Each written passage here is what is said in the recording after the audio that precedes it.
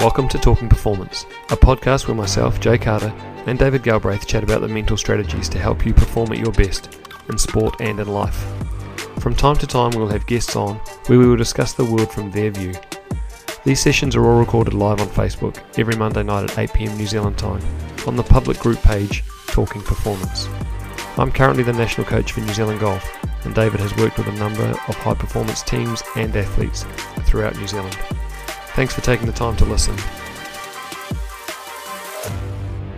Hello, David. Hello, Jay. G'day, mate. How are you? Andre, how are you, mate? Nice to meet you, mate. I've been sitting and watching for a while, so I'm excited by this. Well done on doing this then. Thanks very much. Oh, mate, this is probably more exciting for me than it is for anyone else. So, mate, I had the most wonderful day at the Chiefs a few years back. Like, I don't know if you've seen the preview that Jay cut up, but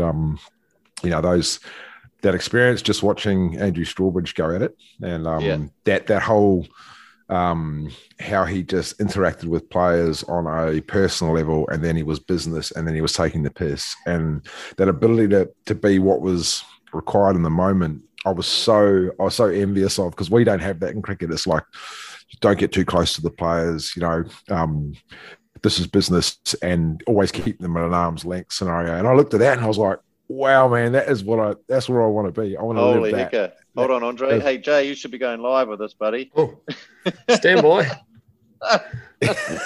That's got, you have to just hold on to that, Andre. You have to read we'll come back to that. I have got that on. I've got a list, EG. I said to Andre, this is part one.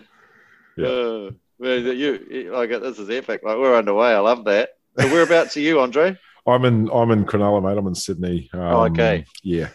It's been I moved over here in 2018, and lucky enough to get a job over here. And I didn't think I'd get it. I really enjoyed the interview process, the challenge of the interview process, knowing that I'm basically not high profile enough person to get the role. And so I sort of went at it with nothing to lose, and it worked out really well. Well done. So I see we're going live now. So obviously Straws is someone you chatted with too, but I was listening to that little wee teaser that Jay put out. Not very much. It was a big day. Yeah. I had not. I didn't really get as much time as I'd like to have had with them. I even spoke to what was the head coach's name at the time? Dave Rennie. Renz? Yeah. And I was watching the way he was just observing. So they were doing a backline move because they were going to play one of the South African teams. And it was basically the ball was kicked over the backline and they had to return the ball fairly aggressively. And the way they were speaking to the players, like when things were good and things weren't good, they were letting them know. And like we've never had that space really in cricket where you can say that's not good enough, in a live net. It's like, wow. And they were going at it, and it was basically, and the players were not taking, there was no emotion involved. It was, they all understood that this is for the best. This is for me. This is so that I can be at my best. This is what the team requires. And Dave Rennie was just sitting there watching. And I said to him, what's the plan here? And he said, we think they're going to do this. They're going to kick it over our back line. And we want to return it in this way. And I was like, what if they don't? And he turned around and looked at me and he said, they will. and I just sort of like retreated out like, okay. It was really cool. And I thought, actually, I know that the difference between cricket and rugby is that, there's playing styles, and that you have this team play. And cricket has a method of some teams have, we're going to attack like this, or we're going to do this, or we're going to do that. But there's so many individuals involved in the game of cricket compared to a game of rugby where it seems to be more team orientated because, it's a real team sport, and that you have to pass the ball along the back line for everyone to get a touch, to create a move that you think is going to create an opportunity, or you need your forwards to get there faster than the opposition. Whereas cricket's still very individual, and I'm wrestling with that. How do you get the individuals together as a team? And so what do you do at training? What do you do a team exercise, or do you do individual exercise that ends up being a team exercise? And that's my real conundrum at the moment, is finding an effective method of practice that involves team play.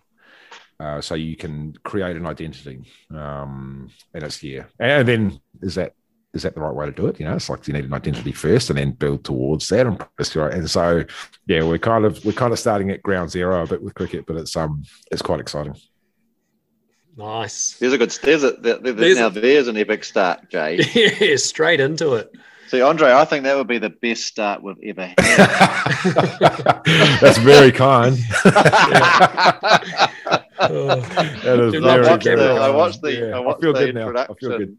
Yeah. And I've always struggled with compliments, so I'm thinking, man, I'm going to overload you with compliments. Yeah. I think my camera might just black out. Good. My camera might black out at some stage. Yeah. Beard's looking really grey, very grey. Wise. Yeah. Yeah, we thought we'd hit you up for that, DG. We thought we'd get a bit of feedback for Andre on that. Yeah, there you go, Jay. Do your thing. Yeah, right. So let's introduce Andre. We've got a few people joining already, and that was, as DG said, a bloody good start.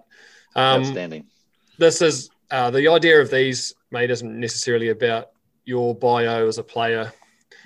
It's more about you, the human. But obviously, a pretty awesome career played for New Zealand in all three formats. Played the one test, mate, took 6 wickets in the match, I believe. And then had a pretty impressive county career over in England. I guess the only thing that I noticed missing from your CV, mate, was that you never made the ND team. Yeah, that was by choice. I think in the ND team I think the absolute arch rivals, even though I've got some great mates. Joey Ovich, one of my great mates, we started off as real enemies. But yeah, and Northern District's actually probably the most aggressive team I've ever played against, which is saying something, given I played against Australia a couple of times. So yeah. And I did hear you say that you'd rather play for Canterbury than Northern Districts. 100%, yeah, absolutely. Yeah, and I wouldn't play for Canterbury either. So yeah, no, it's yeah, no, I'm an Auckland boy. I've been an Auckland boy through and through. Never wanted to leave, and yeah, I was fairly proud of my heritage back in Auckland. Not my old man, but my stepfather used to get me to read the Wisden actually, and so I became overly aware of 5-wicket hauls and what stats actually how they lived. The test of time, basically. And so I wanted to make sure that my record had enough 5-wicket hauls in there to stand the test of time. So, yeah, it was one of the goals, and it worked out okay. Nice. And as you know, we normally get the guest to provide a poll question and a quote, but I actually have a quick poll question for you. Oh, right. I've had it before. Yep. Would you rather face Neil Wagner with no helmet or Mitchell Starc with no shoes? Oh, this is unpleasant. I'll take Starkey with no shoes because I never stood in front of stumps anyway. I was a bit of a coward, so it's all good. That might be an invitation for training next year then. Yeah. yeah. I don't know that we'd get that past the Players Association, to be fair, but yeah. No, neither one of those is that appealing, but I'd rather they bowl at my feet that can recover rather than my head. Nice. All right, I'll leave you to your poll and quote. I'm just going to pick my pen up. My poll is your life now better or worse than a year ago? And that's basically, you can explain, people can explain that as they like. Mine, for me, I'll give you my answer. Mine's better. The period of the challenging period we've had over the last 12 months it was really good for me on a number of fronts. First and foremost, I got to spend more time with my family.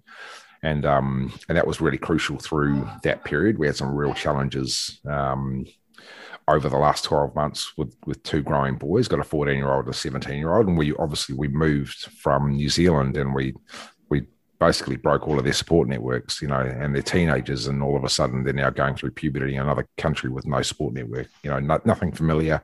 They got to find their way. So I really needed that, and it gave me more time to reconnect with my wife as well. And that's been one of the real highlights of COVID. It provided a lot of challenges as well. It provided some uncertainty for me in terms of whether I wanted to do what I wanted to do for long periods. We were away a lot more than we wanted to be. We were away for 5 to 6 weeks at a time. We couldn't see friends and family as much as we'd like to. I was involved in CA hubs, so it meant that I was basically I had to be at home or I had to be at work. and I had to have, I've had 17 COVID tests over the past 12 months. So it's been a real challenge. And even though it's been a challenge, that's where I want to be. Like I used to run away from those, but actually now I'm 45. I've been doing a little bit more research into myself, and I'm happier to run towards them than run away from them or hide under a tree like I used to. So yeah. Nice. I've got. Would you like the quotes? Yeah. So the quote is. I've got two. One is from Maslow, 1966, and it's the law of the instrument. I'm sure you guys are familiar with this. When all you have is a hammer, everything looks like a nail. And that's really helped me in my coaching. I feel like that was something that offered a bit of light on me as a person and as a cricketer, wanting to sort of get people to do it my way. And then when I was in a really I feel like I was in probably my biggest stretch of my career in terms of opportunity to grow and willingness to grow and desperation to grow. I sat down and watched a documentary with Wayne Smith. It was a real short one, but it was, I see Wayne Smith as a coach that's like you can never stop learning anyway. But when you listen to him, even your quote a few weeks back when it was like, well, when do you watch them play? I thought that was pretty cool. But it was like, he said in this interview, it was like, it's our job to give the person exactly what they need. And that was in relation to, performing under pressure and wanting people to become the best version of themselves under pressure, not this idea that they have in their head of what that might be. And so for me, that made me think more around what do people need and how do I learn that? And does it need to look like everyone else? Does it need to look like more throwdowns? Or could it be they need to go on an OE to, Belfast and learn about themselves, learn how to cook and clean and, survive? Do they need to be dropped from the system so that they learn to depend on themselves rather than have their hand out rather than hand up? Does that person need to talk about their relationship with their wife or daughter, or what is it that they actually need? And so that really shaped, as well as the John Bracewell scenario, the idea of making sure that I don't want anyone to ever feel the way that I did. This opportunity to learn more about people, I feel, is probably my safe zone. That I'm like, yeah, cool. If I learn more about people, I can learn what they need. I don't have to jump to a conclusion straight away. Nice. Writing notes there, DG? Well, I'm just wondering about the law of the instrument then, and what would that be? So it's not a hammer. Mm. What instrument would that be that would allow us to be that flexible to see different contexts that deeply? Mm. And then I was wondering whether it's the conductor's baton. I don't know. I was just trying to think how Swiss conductor has to be. The conductor's in charge, though, right? And it's a bit scripted. Yeah, I'm just trying to think about how he has to be so attuned to each and every musician. So then the deeper relationship that he has to have with each musician in order to bring the orchestra together. You know, what you're talking about before with it, like an orchestra feels really closely aligned to a cricket team. Mm. We've got individuals, but together collectively they'll create the harmony. Mm. And if someone's on their own gig, then all you're going to get is the big fucking boom, boom, boom all night from up the back on the drum. Yeah.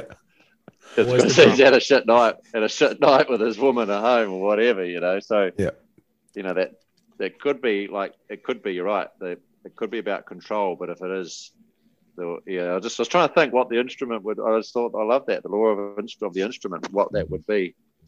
Matt Henderson has said it could be the Swiss Army knife.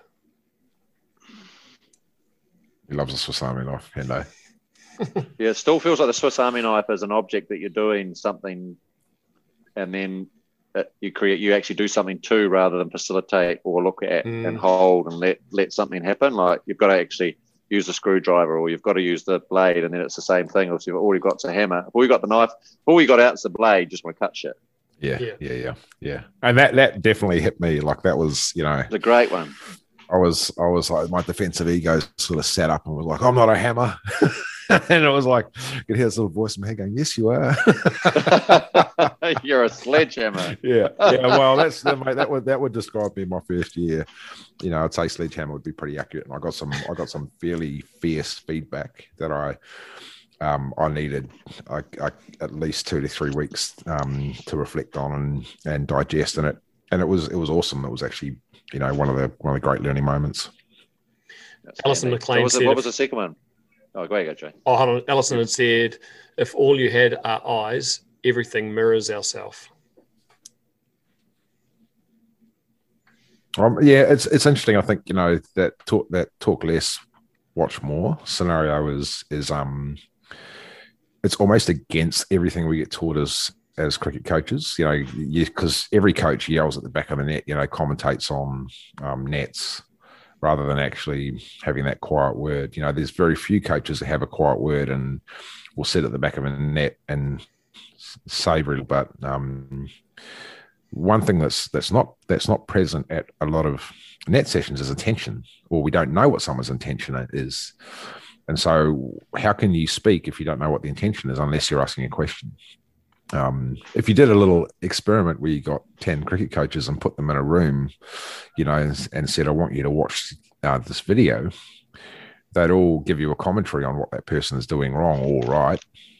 But, you know, no one would say, oh, what were they trying to achieve? You know, so I'm sort of trying to take that point of view now of let's look at what they're trying to achieve. Let's help them design what they're trying to achieve, and that's what they want to achieve, not what I want to achieve. You know, and that again, like there's so much you can dive so deep on that part, because it's like how much of me is getting in the way of this player, and how much of me is comfortable with what they're doing. And when I say comfortable, like actually comfortable with what they're doing, because that's, you know, I feel like cricket's one of those games where there's so many unwritten laws and rules around how you should play and what you should do, and you can hear it when the commentators take, you know, they're constantly casting judgment rather than telling you what's going on, and that's almost cricket coaching to a point of view. It's a great conversation, isn't it? Because it, you know, I've still got to get to your second quote yet, Andre. So, and you're on fire tonight. Unbelievable. We're only like you're out there. You've probably taken 6 or 7 wickets now. The bit for me in there, which is, I reckon, worthy of a whole conversation itself, is, you know, the law of the instrument. And then you've talked about how do you create a team of individuals, a group of individuals into a team, and do you work on identity first, or does identity come through the process of the coaching and the play? And then the law of the instrument. And then what it really creates is a wonderful conversation about it. What is the critical ingredients within the space for you to achieve what you want to achieve? And obviously we'll start to talk about that, I reckon, now, and what you've learned through that. But it's just, it raises the, you know, and you talked about Wrens. And, you know, I guess one lovely reflection of not just Wrens, but great coaches seem to have the metaphor. I think we've talked about this, Jay, haven't we? The great coaches seem to be comfortable being they're a grizzly bear, they're not a teddy bear. But 90% of the time, they're a soft, kind, caring teddy bear. But that's not a teddy bear. That's a grizzly bear. Yeah. And there needs to be something, it just feels like there needs to be someone in the space that holds a strong vision of what can be. Yeah. And if you have 15 people or 40 men with a sense of what can be, it's chaos. And so there needs to be someone in that space that holds the vision of what can be from a compassionate coaching role versus a controlling and secure space. And then the magic can happen because people can contribute to that, and then it morphs into shared vision. But it feels like, you know, the law of the instrument, and that's probably why I was thinking about the conductor. The conductor has to hold the piece in mind for the, what is it actually called anyway? What's it called is there a name for that, Jay? Do you know what is a conductor? Composition. Yeah, composition. So there's a good, so there is a composition. The conductor has to be holding some sort of composition in mind for us then to allow freedom, and structure breeds freedom. So well, it's a great start. Great start. It's interesting you say that, because I think it was Crystal talked about, you know, the If you have no structure, you have chaos. And I think my years in cricket, we've always had this one narrow focus line, which is structure, which is nets, which is volume, which is I'm going to bat for 30 minutes and I'm going to bowl for 30 minutes, and there's no chaos. Whenever there's chaos, people walk out of the net if it's seeming too much, or one bounces and hits them on the hand. It's like, oh, I can't deal with that. They get out of there.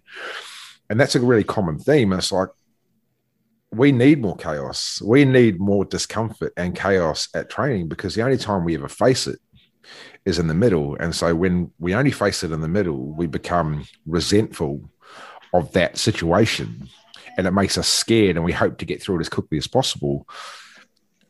And we don't have our own methods to deal with it because we never practice them. We never get the opportunity to practice them in a safe environment where you can reflect on them and someone guides you through that process. And then you can say, well, that's okay. Like, success and failure they all look the same right now. But what matters is, what did you learn from that last bit about yourself? And I feel like cricket's one of those games where it's so lonely in the middle when you're facing 145k, bounces and you're out of touch, but you're in the team on goodwill. There's so much goodwill in cricket, and it's like, is that better for that's another story. Is that good for the person or not? And then you're so lonely, and you revert to type so quickly because you've never had that opportunity to actually practice. Hold up, this is how I'm feeling, and that's okay. Now what do I want to do about it? And so the problem for us, again, like I said, is it's always in the middle. It becomes a situation to fear and have resentment towards. And so we never address them because we don't want to talk about them because it makes me feel inadequate. And so there's so much, cricket's probably the most macho game I've ever played without the physicality of, rugby, actually real sort of stereotypical macho being able to be strong and physical. Cricket's the most macho game because we never admit that we're scared of something, yet you can see it, and we just constantly skirt around what we can see, and we never address it. It was all from your first quote. Yeah. Yeah, well, it's been, like I said, mate, it's been really instrumental in looking at why do we do what we do? Why does it have to be that way just because someone says it, or just because the commentators say it? Why does it have to be that way? Like, who designed these rules and who makes them the gospel? At what stage do you challenge your own belief system? And at what stage do you make your own belief system? And at what stage do you start looking at the great players and say, well, they don't do it like the rest of us, so why are we doing it like the rest of us? So good. Community, Jay, what are they saying? Alison said, agree, out of chaos comes brilliance. The unknown space offers limitless possibilities, yet corrupted by the need to know or control the situation or formula in play. And Matt Henderson said, eyes always give it away. And I believe that was in reference to the fear. Yeah. Yes, sometimes. One of my mentors in golf is a guy called Mark Bull, and he's golf coach, 3D biomechanist. But if I ever say the word should, he'll have a crack at me. Yeah. I'll say, should the right arm do this? And he's like, never say should. It could. Yeah. There's no such thing as should. And I really like that. Yeah. And we've got a question also from Scott Curtis. Andre, have you got a training session you've had that went completely different to how you thought or planned? Most of them, and I think I'll come back to the should scenario because I love that one. That's one of the great ones in cricket. Mate, I have them all the time. Excuse the background noise. Just this house is full of people moving around. So, part of my training was I need to be more structured. You need to be really structured, and I thought that meant write it down, make it go to plan, tick it off as it goes. That's what a good training session looked like. But as I learned more about myself, and I learned to trust the way I do things, trust my process, and trust my intuition, I can have a clear intention of how I want this to go, but it may not go that way. It may not be where that person is right now. And so what matters is not what I want, but what they need. And that comes back to Smithy's quote, they will we'll be able to drive what I want, which is, a direction for the team or direction for that person based on what we've talked about at a later time. But right now, they need to know that they can see that they're not okay with what we're doing, and so we'll change it. And even though it's not going the way that I would like, it's still going the way that I want, if that makes sense, because what we want out of this is that they know that we're there for them. And then in the end, they'll come back to you anyway, so it's not a it must go this way, it must tick these boxes scenario. And there's been many, many times where I had this in mind, but it just didn't get there, and that's okay. Nice. Well, what were you going to say about the should? So should or shouldn't is really cricket, right? Oh, you should do this. You should hit the ball on the ground. You should, you shouldn't be playing that shot.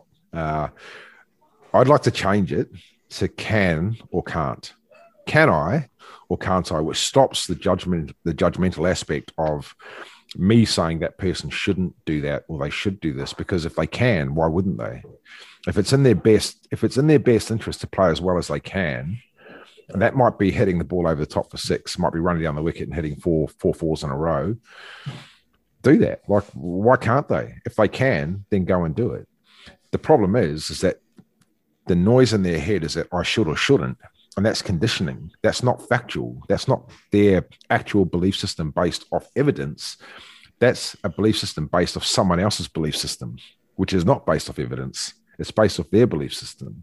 So it's really important that they make their own truths, not seek someone else's or live someone else's. And that's, that should or shouldn't, it's such a dirty scenario, because so many people are way more capable than we give them the credit for. But should or shouldn't means I'm nervous about that situation. So I'd like you to stop making me nervous about that situation. So you shouldn't do that. Yeah. Nice. Should we let him get on to a second quote, DG? I see you're keen for that. Well, I was just thinking there, Andre, there's a lovely extension of the can and can't, which is it creates an opportunity to have some very mature conversations. Because when you're having a chat with a young man about what they can and can't do, it sets up an invitation for them to be courageous, and let you know what they can do and what they think they can't do. And then there's the moment when, sweet, let's stop talking now and let's go and see. Yeah. And then now we've got learning 100 miles an hour because they've just told you what they can do, and then they go out there and they can't, or they can. And so it really creates a lovely opportunity as a coach to then set up the playground for them to go and do what they said they can. Yeah. Because for me, there's what think about what Smithy, I guess, is being talked about a bit tonight, is there was always earning the right to make the statement that you can. And then the coach's job is just to be the mirror about the statement made versus the weekly schedule that they've just seen or is coming. Yeah. So it's a hell of a thing to say those things, I can, because then within the culture, if it's set up well, it invites them to then man up and enter that space to see, but without judgment. But except the judgment sits in, well, you said you could and you can, but your weekly schedule is all shit, so we need to have a different conversation. Yeah. So I like that. Yeah. No, mate, it's actually, a really classic one is a young batsman. We've got this really attacking young batsman, Ollie Davies. He's a really gifted young kid. And he got out and he came running up to me and said, did you see me get out? And I was like, yeah. He said, what do you think? I said, what do you think? He said, I probably should have hit it on the ground. I said, okay. Why didn't you? He said, I got a bit low. I was going to hit it over the top for 4, and then I thought, I should hit it on the ground. And so I got halfway through and, didn't commit. I was like, okay. Could you have hit it on the ground? Yep. Could you have hit it in the air for 4? Yep. Why didn't you? It's like, it's not, can you hit that on the ground for 4? Yes, I can. Well, and can you hit that in the air for 4? Yes, I can. And what stopped them was the conundrum of I shouldn't. Not I can or can't, but actually I shouldn't. And that's that judgmental aspect coming through. Someone else's voice is in his head saying, you've already got 4 off the over. You don't need any more. Well, let me tell you, as a bowler, if you hit me for 4 fours in a row, I'm under pressure.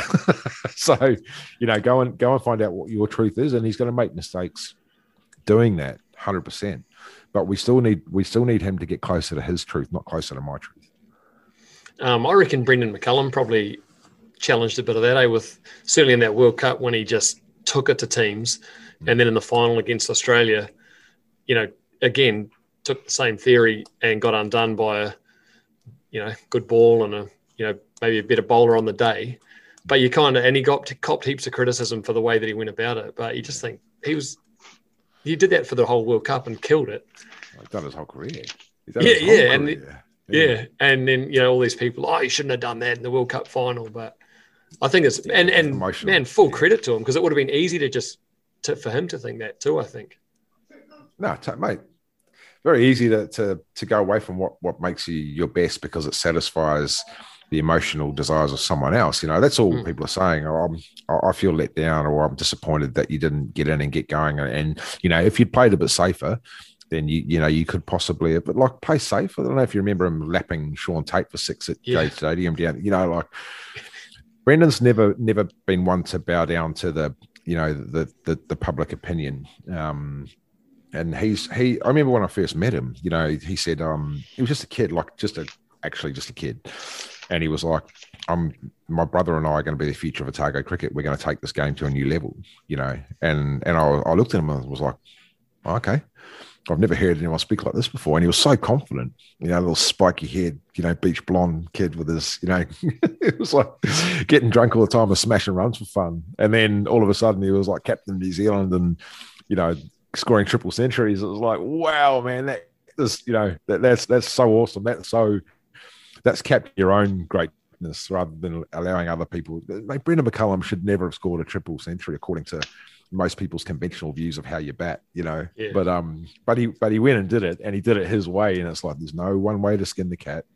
If you can do it your way, go and do it your way. And that's what I love about Brendan, is he was always willing to do it his way. So we look at people like that and we hold them up in such high esteem, yet we're unwilling to reach for that ourselves, because we're afraid of that opinion. It's a real challenge, I reckon, that aspect of people's opinion versus what shouldn't I do versus what can't I do. Yeah. Right, I rip into your. You haven't seen your second quote. It's 8:30. One more thing before we get the second quote. So, Andre, you posed a question to yourself, which was, how do you get individuals together when you compared cricket with rugby and a group of individuals doing a team, called a team versus a team? Has anything come up tonight that's helped you with that one? Do you went team play or identity first or second? So, has anything come from this conversation that adds to that space? Look, I think we've got this. You had that. I've written down some notes here. You said, you need someone who's a grizzly bear who basically controls the direction but allows that freedom underneath. They have to have a very clear vision of what they want, of what everyone can be, and then allowing that can or can't to be an extension into those conversations, those invitations to be courageous. And I'd like us to have those more invitations to be courageous. And so that's more around planning on net sessions. And here's an opportunity to have a non-judgmental net session. Doesn't matter who or how or what you're doing. Let's just find out what it looks like in terms of here's a really crazy goal. I want you to get 30 runs off the next 2 overs. Let's go and see how you can do it. Things like that. But that's me spitballing on. I always need a lot more time to reflect. Yeah, no, nice though, mate. Very nice. Yep. Okay, Jay. Should we do the second one? Out, Andre. Oh well, no. The second quote was Smithy. It's our job to give the person exactly what they need. Okay. Yeah. Well, then can we add in then to what you've just summarised, Andre, into what I saw in the little clip you did with Jay, which is around the net sessions where you talked about. I can't remember exactly what the terminology you used, but you're out. Generic capacity training as well. Yeah, generic capacity training. Yeah. So what you currently do. Yeah. Imagine if you add that to what you just said, which is you've got 2 overs to get 30 runs, but remember, you're out. Yeah. Yeah. Oh no. Yeah. Mate, I would love to do that, but I feel like we're starting. You don't start at the end, which is a saying I love. So you start somewhere. You start where you are, and you need to provide the safety so people can be who they want to be. I don't mean comfort. I mean safety. So we push the limits first until there's a willingness and evidence and enough trust for them to say, yep, I feel completely convinced that you're willing to take us in a direction for us to be better. rather than you're providing me with opportunities to fail all the time when I feel stupid. So I really want to get that balance right between the challenge and making sure that people know that we're here for them. It's nice. How many net sessions would you have a week, Andre? Because I've thought about that quite a lot. Because I guess the sessions that I've witnessed at cricket, and obviously I was not a gun cricketer, but I did love it. They're a long way removed from the environment in which we play, and I think golf's very similar and equally frustrating in many ways. But I think I was thinking about that. If you're out, you're out. You'd have to have multiple sessions in the week, wouldn't you? Where you had sessions where, like, if let's say you tour coaching a national team and you're touring India, would you not want to have sessions where you allow the batsman to play and try stuff against spin with I'm on a bit of a bender at the moment about trying to encourage people to be curious with their practice. So not try and fix anything, but just be curious enough to go, what if I try this? Or what if this happens? Yeah. And so if you're out, you're out. You potentially, if you did that in every session, you're potentially limiting that curiosity or that opportunity for curiosity. Yep. No, that's totally fair. And I think I'm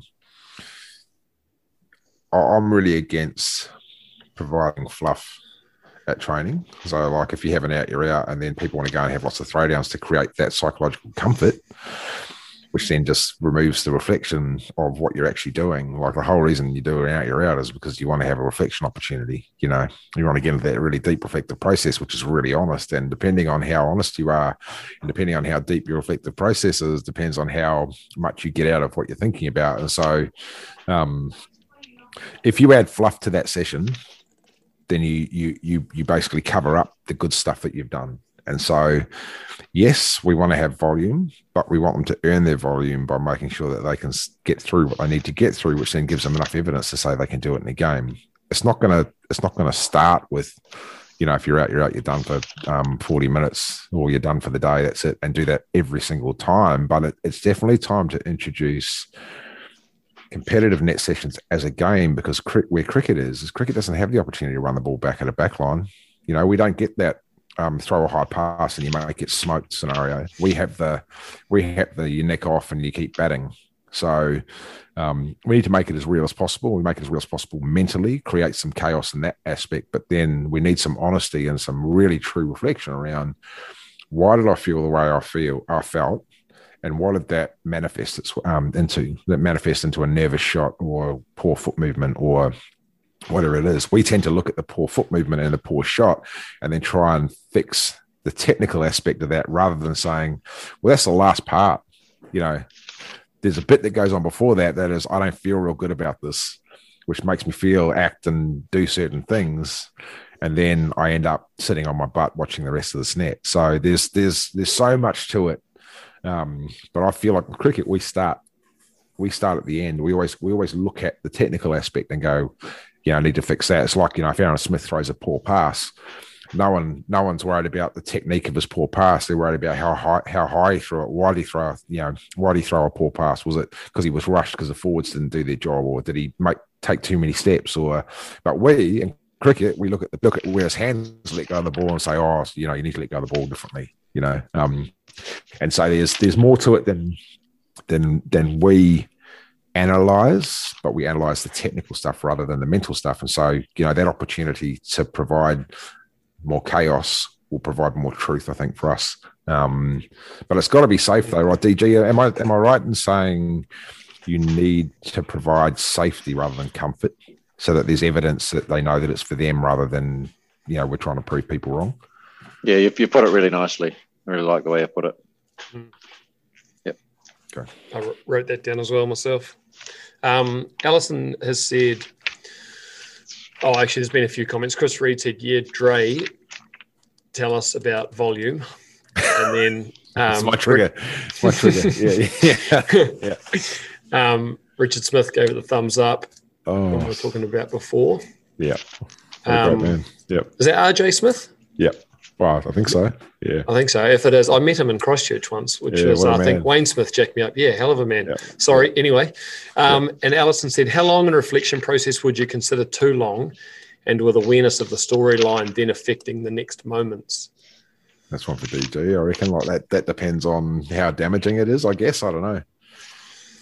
Well, the next question is, how much, if any, visualization do you use? And if so, when and how around receptive programming? Do you want to dive into that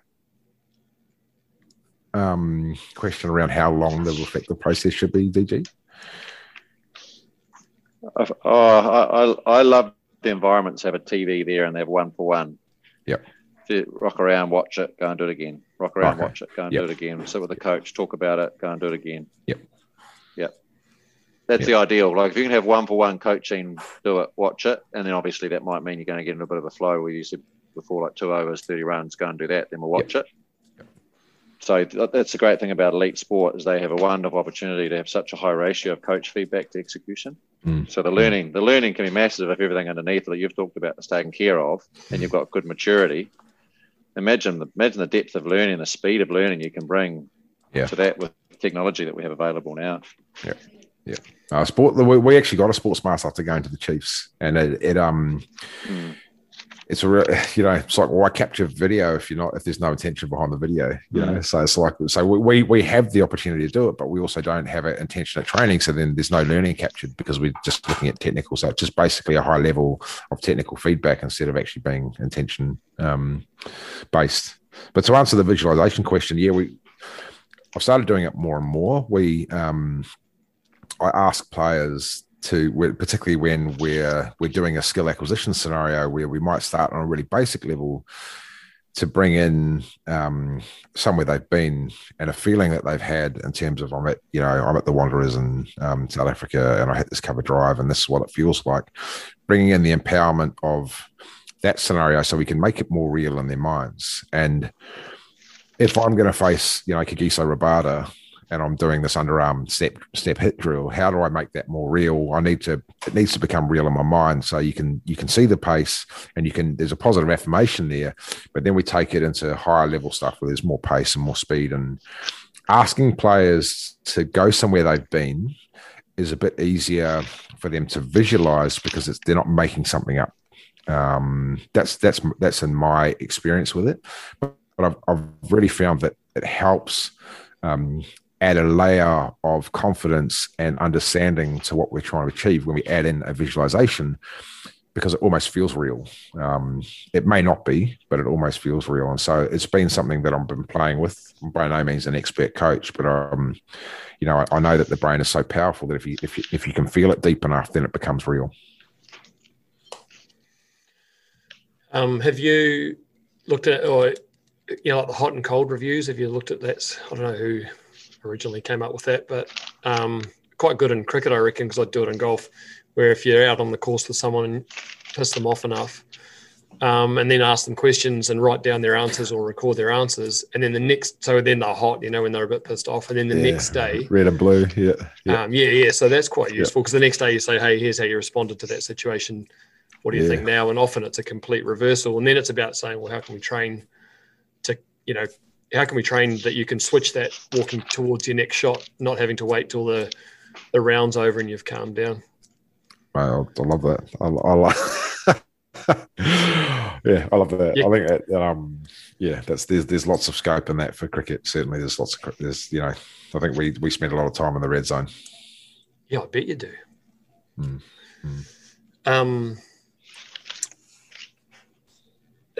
You mentioned in the video, can I change the tact a bit, DG, here, or are you still? Yeah, absolutely. No, go.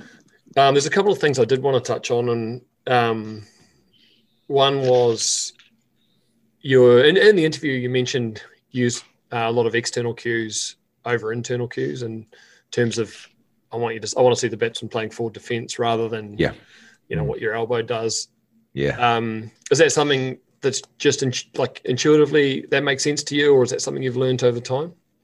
It's something I learned over time. Like, the old, how many times have you heard hit top of off? And whilst it's basically trying to say hit top of off, but in a more dynamic way, in a more fluid motion of here's the end goal. But I need to use language which is more descriptive but simple enough for people to understand, and it means what it means to them, rather than do it my way. And so, getting to play front foot D is really basic, but it means it's different for everyone. Josh Hazelwood versus Sean Abbott, two totally different bowlers. Harry Conway versus Mitchell Starc, two totally different bowlers, and so they need to be able to translate and have the right and the creative license to do it in the way that they want to do it. Good bowling is good bowling, and so if they can create front foot D, I don't care how they do it, and that is totally up to them. That individuality is totally up to them, and so that's one of the things I've become super conscious of, my language and my body language, and so when I'm speaking to people in a coaching sense, I've got to make sure that I'm using a language and body language which backs up what I'm saying or what I want the outcome to be. Lovely. Anything to add there, DG? No. Good. And the next bit that I did want to touch on was, you mentioned a few times, like tonight and the other day, that your time with Braces really shaped you as a coach. How did it shape you? Well, so Braces was, I thought when he first came on board, oh, man, this guy's amazing. Like, he's really clear with his communication. He's willing to talk to you about what he needs from you. He made practice fun. He was challenging people all the time. He had a really clear idea of the identity he wanted from the team, and he wanted us to be the best fielding team in the world. And he wanted us to be able to chase down, totals and be really dynamic and be really creative. And when you look at the Gloucester team that he'd coached, they were an amazing fielding team. They used their own potential to smother teams. And so the creativity was there. But what happened in the process was the communication between him and I broke down. And I said I was difficult. I was difficult because I kept asking questions. And for whatever reason, he couldn't give me any answers. And then when he did give me answers, I was in a place where I was like, I don't want to hear these answers because they don't make sense. And so I lived in the victim world. So I spent 2 years living in the world of a victim, not getting better and not hearing anything. And I felt like, in reflection, now being a coach, I was like, actually, how do you recognize when someone's in that space where the communication that I'm giving is not clear enough? They're not hearing what I'm saying. How do I have those conversations with them that they may not like, but they need to hear? And so no matter what happens now, even I had a really difficult conversation the other day with Harry Conway. It was emotive. I let the emotion get the better of me. And we ended up in a situation where we didn't agree, but then we spent some time together, and the common ground is we both want to help each other get better. And that was ugly at the time. In my mind, it was ugly at the time. It wasn't overly ugly. I didn't handle it as well as I could have, but I still didn't want to walk away from that scenario saying, or leaving him unsure of where we stood, unsure of where our relationship was at that moment. And so credit to Harry's maturity, he stuck around and we nutted it out. And again, like, it wasn't handled the best. I didn't handle it as well as I could have. But we got there in the end. How do you recognize the victim now? How do you recognize the victim? Yeah.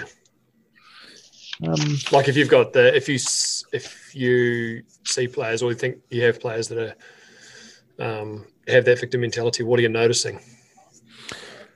I'm noticing lots of blame. I'm noticing lots of they can be quite evasive, and I'm noticing a difference between practice and the game in terms of this is how much confidence I have at practice versus this is how much confidence I'm faced with a game. And that's you got to find out their background. You got to find out their story before you can go diving into throwing instruction their way.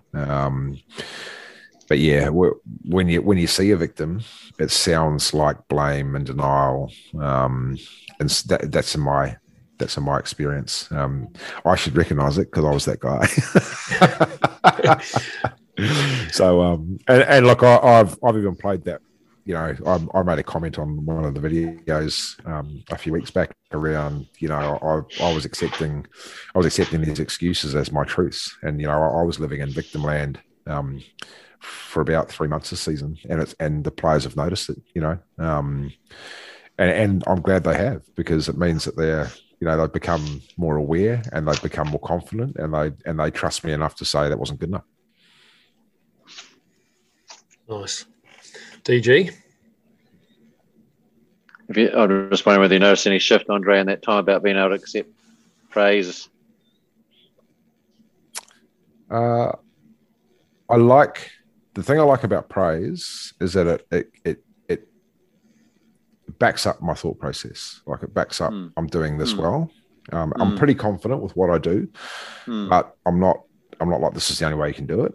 And so I like hearing it from that aspect, but I don't like dwelling on it. I want to hear what I can do better. And I don't know exactly where that comes from. My old man has never been excited about anything in his life. You know, like, it doesn't matter what you give him. He's like, oh yeah, that's cool. Yeah, thanks.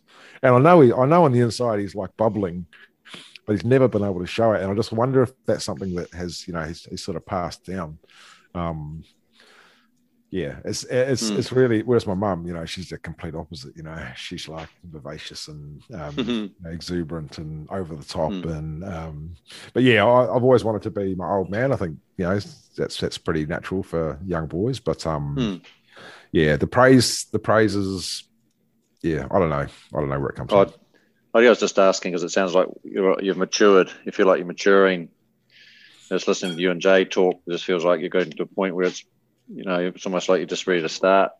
You know, that's what I'm hearing in there. Yeah. Jay, I just realised we're just coming up to 10 to 9.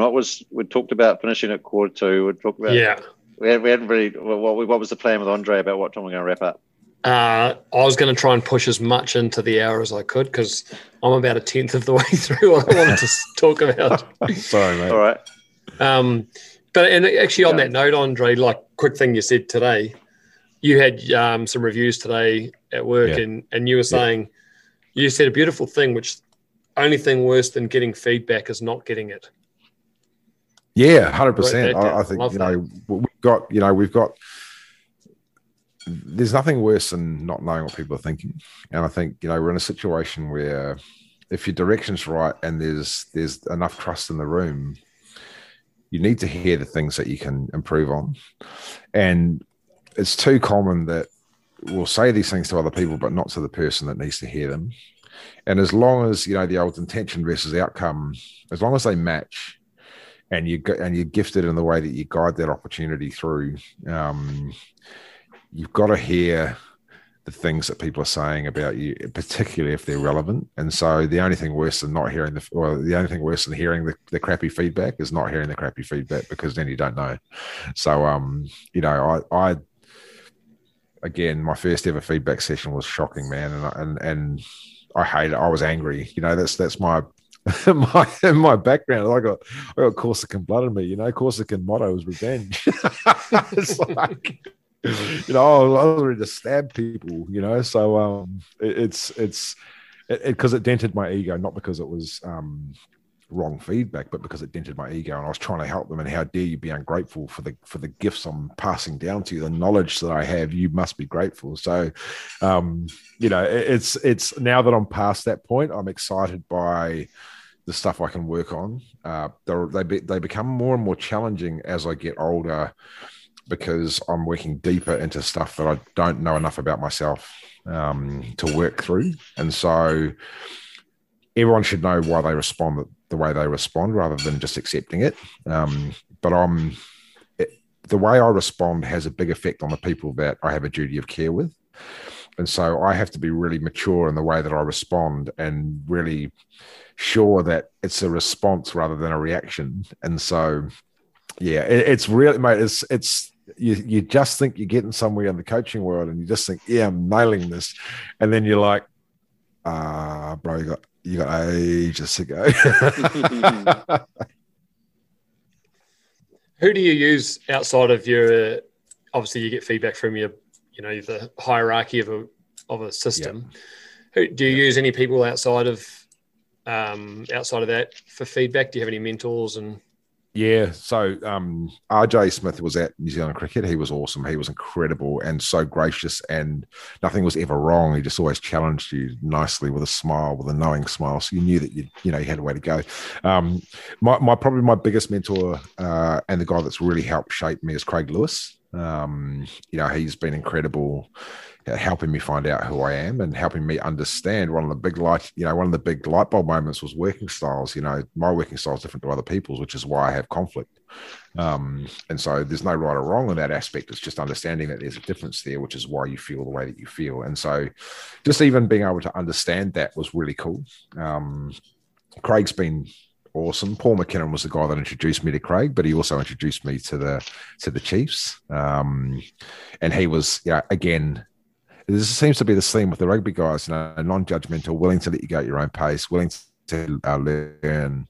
I've always had this big crush on rugby because I just feel like it's more family orientated. But yeah, there's people that have helped shape me as well. Like Tony Sale was a massive influence on me because he wasn't a technical coach. He was always on at me to just, to take my chances. I remember him saying to me, "Mate, why did you stop at 4 wickets? You could have got 6, why'd you stop there?" Knowing that I had the potential to go further and do more, knowing that I stopped. And I was always grumpy because I knew that he was right, But yeah, there's been big influences on me as a person and as a coach. But as a coach, Craig Lewis has been he's the guy that I turn to when I'm pretty lost. Nice. Yes, very good. DG, anything to add there? You've been writing away. No, I'm just wondering what the community's saying. They'll be loving this. Alison has got a question. Biggest learning in cricket.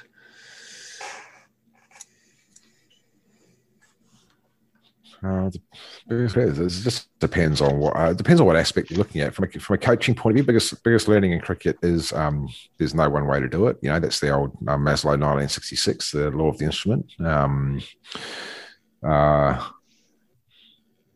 Biggest learning in cricket as a player was that the game was way simpler than everyone made it out to be. It was a lot easier when you just enjoyed the game and you thought about what you could do. A very simple example is we spend all this time as bowlers worrying about not getting hit for 6 when really you're going to get hit for 6, so it's part of the deal.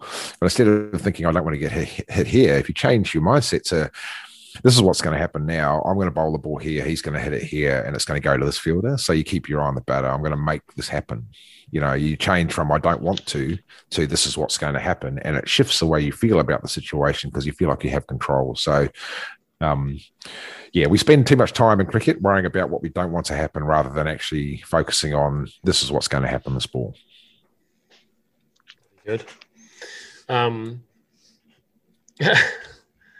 Yes. No, I won't read the next question. Wow. Yeah, okay. We'll keep that one out. Yeah, I don't have Facebook on, so I can't see what's on there. Good. DG?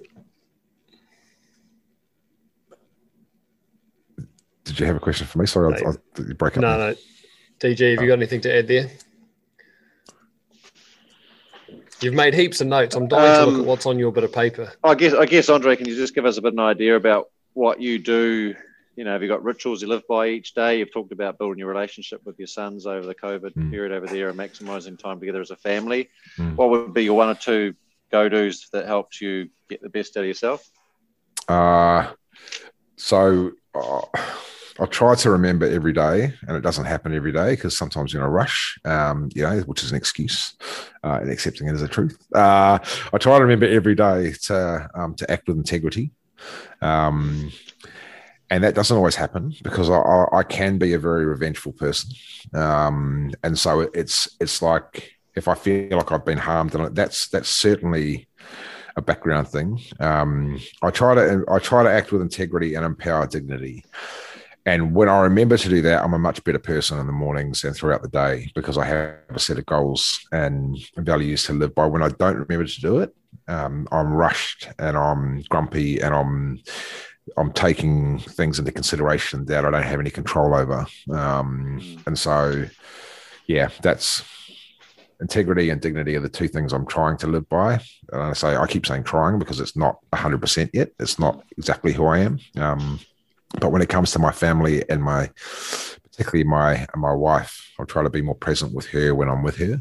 And actually give her time, because we're only here for a certain amount of time, and I've wasted so much of it already being an ignorant shit. So it's time to be more attentive to her, given she stood by me when I was an ignorant shit. So I think you learn more about yourself as you get older. You take less for granted. And I was very much a dominant father. I remember Wayne Smith saying I wasn't a very good father when I was younger, and it really hit home with me. I was like, actually, nor was I. I was a shocking father.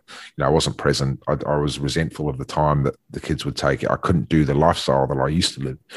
And I was also resentful of the fact that I didn't love them the way that I should love a kid when they come into the world. Everyone talks about this love for babies, but it takes time to grow for some people. And so I hated myself for that. And so I guess that sort of manifested in its own way. But now I try to make sure that Dante, my oldest boy, has the opportunities to do things the way that he wants to do them.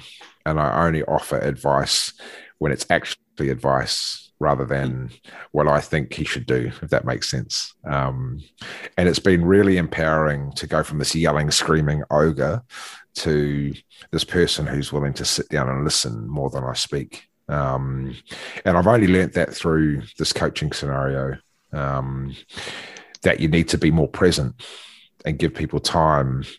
And I was like, how can I give these people that I work with more time than I do my family? How can I be more willing to help on a real level rather than actually be connected to my family? And so I think as you get older and you become more aware of your mortality, you start thinking, well, actually, the time that I have is a time that I should be giving to the ones closest to me. Lovely. I reckon, Jay, that's a pretty nice close. That is a lovely way to wrap up, isn't it? Absolutely. You don't have to push out. You don't have to push out the next minute, Jay.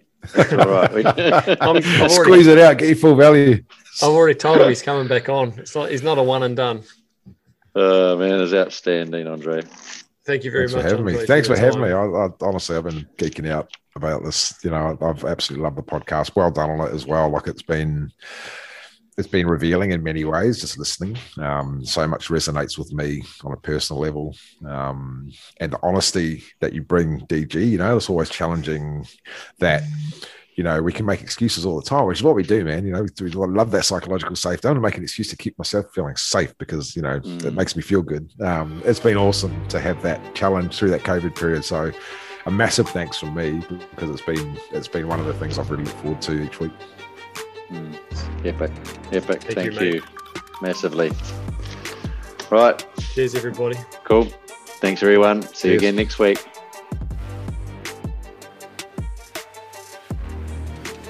Thanks for listening. DG and I are trying to grow the podcast, and we'd love it if you could share it with your friends or your community and leave us a rating on whatever podcast platform you listen to it on.